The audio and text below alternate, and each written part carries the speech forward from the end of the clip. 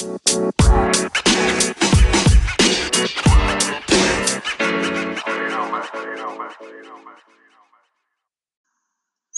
right, cool. So, yeah, very nice to meet you. And just to make sure, so am I pronouncing your name right? Madeline? Yes, you are. Okay, Madeline. And where are you located? Right now I'm in Boca, but I go back and forth from Boca to New York. Oh, nice. And it's great. It's great to meet you too, Tyler. Yeah, and I live down in Miami. No way. Yeah, so Boca is like, what, 45 minutes? About exactly. Yeah. Wow, Nice. that's great to hear. Well, if you're ever down in Miami, we can grab coffee sometime. I would love it. Awesome. I would love it. Well, very cool.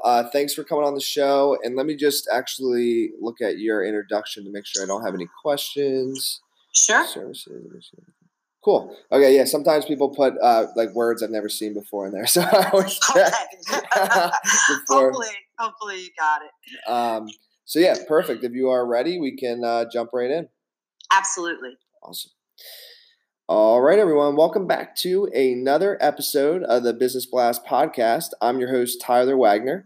Today, I have Madeline Johnson with us. She is a business marketing and media strategist specializing in fashion, fitness, health, and wellness, and loves working with people making products or services that make you look and feel great. So welcome to the show. Thank you, Tyler. It's great to be here. Of course. Grateful to have you on. So the first one I got for you is, what is the best story from your life that has an underlying valuable message? Sure.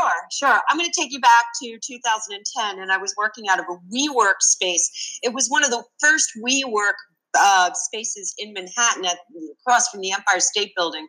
And I was running my consulting business out of a 5x5, glass box. And I had an idea one day when I noticed that everybody was eating pretty bad junk food and staying there very late. A lot of startups, a lot of people reinventing themselves. And I thought, why don't we have really close by access to healthy food? And is there a possibility to build something within this WeWork if I collaborated with Adam and Miguel and offer, fresh green juices, lettuce wraps, things that, they'd be able to eat and, feel probably more energized and better about themselves as they were working 14 to 20 hours a day out of these boxes.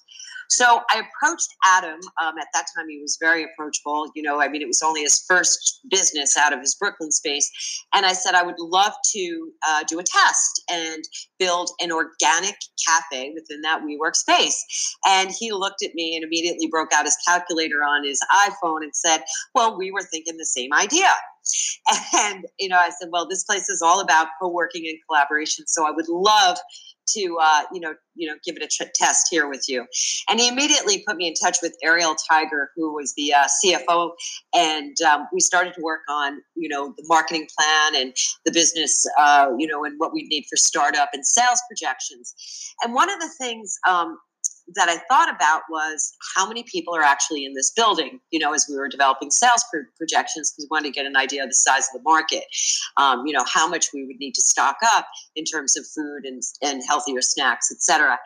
And, we started off with a really big boom and really high sales projections based on the fact that there were 500 desks in the building.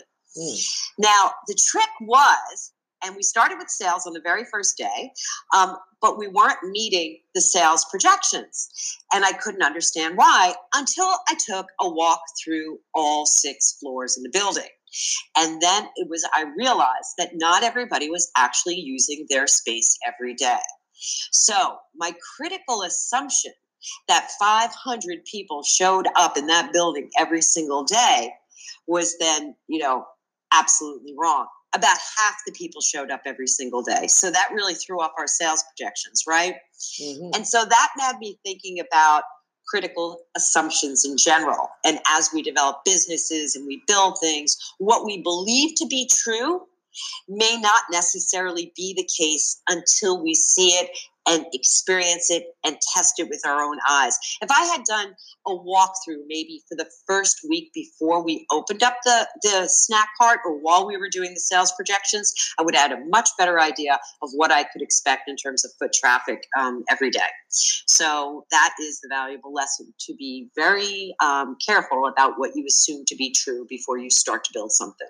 Absolutely. That's so cool too. I used to have a WeWork office as well. And for me, I personally like to work from home better. So that's why it didn't last. But Right. I do love the space. So that Yeah. it's just a cool story to even hear, like, back when it first started, like you were a part of that. So that's really cool. Yeah, right. And when Adam was actually accessible, it was fantastic. I mean, because I truly think they're a genius. Uh-huh. But it's true, because I work with so many different people who are starting some incredible things, but they assume that they have this market, and they assume it's a certain size, and then are greatly disappointed when they're not making money the moment they get out of the gate and the moment they launch. Mm-hmm. And that's something you have to be very careful about. So the next one I got for you is, what is the most valuable piece of information we should know that's within your expertise or industry? Sure. So I help businesses of all sizes navigate their presence on the web and on social media. I've just recently finished a project with Dr. Adam Perlman of Duke University. He's a doctor of functional medicine. And I just finished a project with a beauty product company from Korea that's making skincare masks, right? And what I'm finding is that many people still believe that vanity media, meaning the New York Times, USA Today, the Wall Street Journal, TechCrunch, Vogue, right, are all so important to growing their business, being recognized by this media. And what they don't truly appreciate or understand the value of is that these amazing tools that we have, from our websites to blogs to LinkedIn to Twitter to Instagram, Facebook, Pinterest, are all publishing tools that, when used properly, are actually going to gain them more brand awareness than any interview will ever do. Short interviews are great, and traditional media still has its place. But when it comes to it, your responsibility as a brand, as a startup, as somebody who's trying to build a presence on the web, is to publish valuable, helpful, useful information on a daily, or if you can't do that, on a weekly basis, that will attract people to you and help you build a community. And for some reason, the clients that I speak to don't get that. They want the shortcut. They think that an interview in the Wall Street Journal is going to get them that noticed, and those journalists and reporters are struggling for attention just as much as they would be on their own publishing platforms. Mm-hmm. So that would be the valuable piece of information. Just please, you've got access to so many tools. You're a publisher now, no matter what you're making. Do it. Do the work. Could not agree more. I'm a huge Gary Vaynerchuk fan, so you're speaking my language. So next one I got it, and it could very well tie in. Well, it definitely does. But what's your best piece of just overall business advice, so not necessarily industry specific? Sure. So as I meet with clients, right, and explain to them that yes, PR is very important, but a part of PR now really is about, developing your own presence and publishing. You have to work on your brand's voice, right? Whether you're a person who is a consultant or a physician or a specialist of some sort, or you're a brand, you have to have a voice that's believable, that is approachable, that's helpful, and you have to sound like you're on top of your game, because your business is completely exposed now, right? Whether you're doing B2B marketing or right to the client or consumer. So unfortunately, for some reason, people find it to be really awkward to get out there and start writing and videoing themselves, talking about their expertise. And what I would say to them is, the best thing you can do is practice. And I, like with Dr. Adam Perlman, I said, before we go and shoot 28 videos, right, for your website, I want you to get on your iPhone every day and video yourself, and then critique and watch yourself, and get those messages tight, right?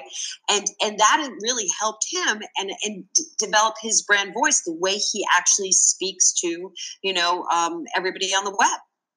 So I think that developing the voice is very important. And the second piece of advice I would be is, please don't operate in a bubble. Be aware of the changes happening in your industry. Stay on top of trends. Every year around December, I start to look at what trends are forecasted in each industry to know what's ahead. Mm-hmm. And business owners should do the same. And if you could give your younger self one piece of advice, what would that be? Okay, so it would be two pieces of advice. advice. So the first would be, you're so much more powerful than you know. And the second would be to stop worrying so much about what might happen and focus on being in the present moment. Mm-hmm. And then the next one is a little bit different than the others. It is, in your opinion, what is the key to happiness? So I recently found this out. I have a separate blog, and it's a blog about self-awareness and emotional intelligence. And I realized that peace of mind is happiness, and it has to be guarded with your life. And I think it was Brian Tracy who had some type of quote about, how important peace of mind is and should be your number one goal, because we try to control so many things that we can't, and peace of mind is something you can control. You get to decide what's going to upset you today, and luckily, it's one of the easiest things you can learn to do, and nobody can take peace of mind away from you. Mm-hmm. And then what is the best book that you've read, and what was the number one thing you learned from that? Sure. So I have a book that I always go back to, and it's Viktor Frankl's Man's Search for Meaning, right? It's a chronicle of experiences in Nazi concentration camps. And it's really about the fact that anything that happens to you, right, anything challenging, it's your attitude that you get to choose in any given set of circumstances. And when you can keep your attitude in a bright place, you already own your position in life. But right now I am reading Ray Dalio's Principles, and I'm learning so much from him. And I think one of the things that I would love to share is that when you're setting goals, people tend to keep their goals kind of small, but that's only because you're creating goals from what you know at the moment. And as you learn new things, you will grow, and your goals should become bigger. So that's a takeaway from Ray Dalio's book, which I highly recommend. Oh yeah, both books that you mentioned are incredible. Big fan. And then, what is your favorite quote and why? So I have three quotes and they're very short quotes. The first one is "Be Here Now" by Ram Dass, and it just reminds me to be in the present moment. The second one is "It's like this," and that's similar to the quote "This too shall pass," and I heard it on Tara Brach's podcast. And the third is "If you can, you must," and that came from my Bikram hot yoga instructor, Jill, and it was in the middle of a pose that I just so didn't want to do. And she just said, "If you can, you must," and I knew she was talking to me. That's awesome. Yeah.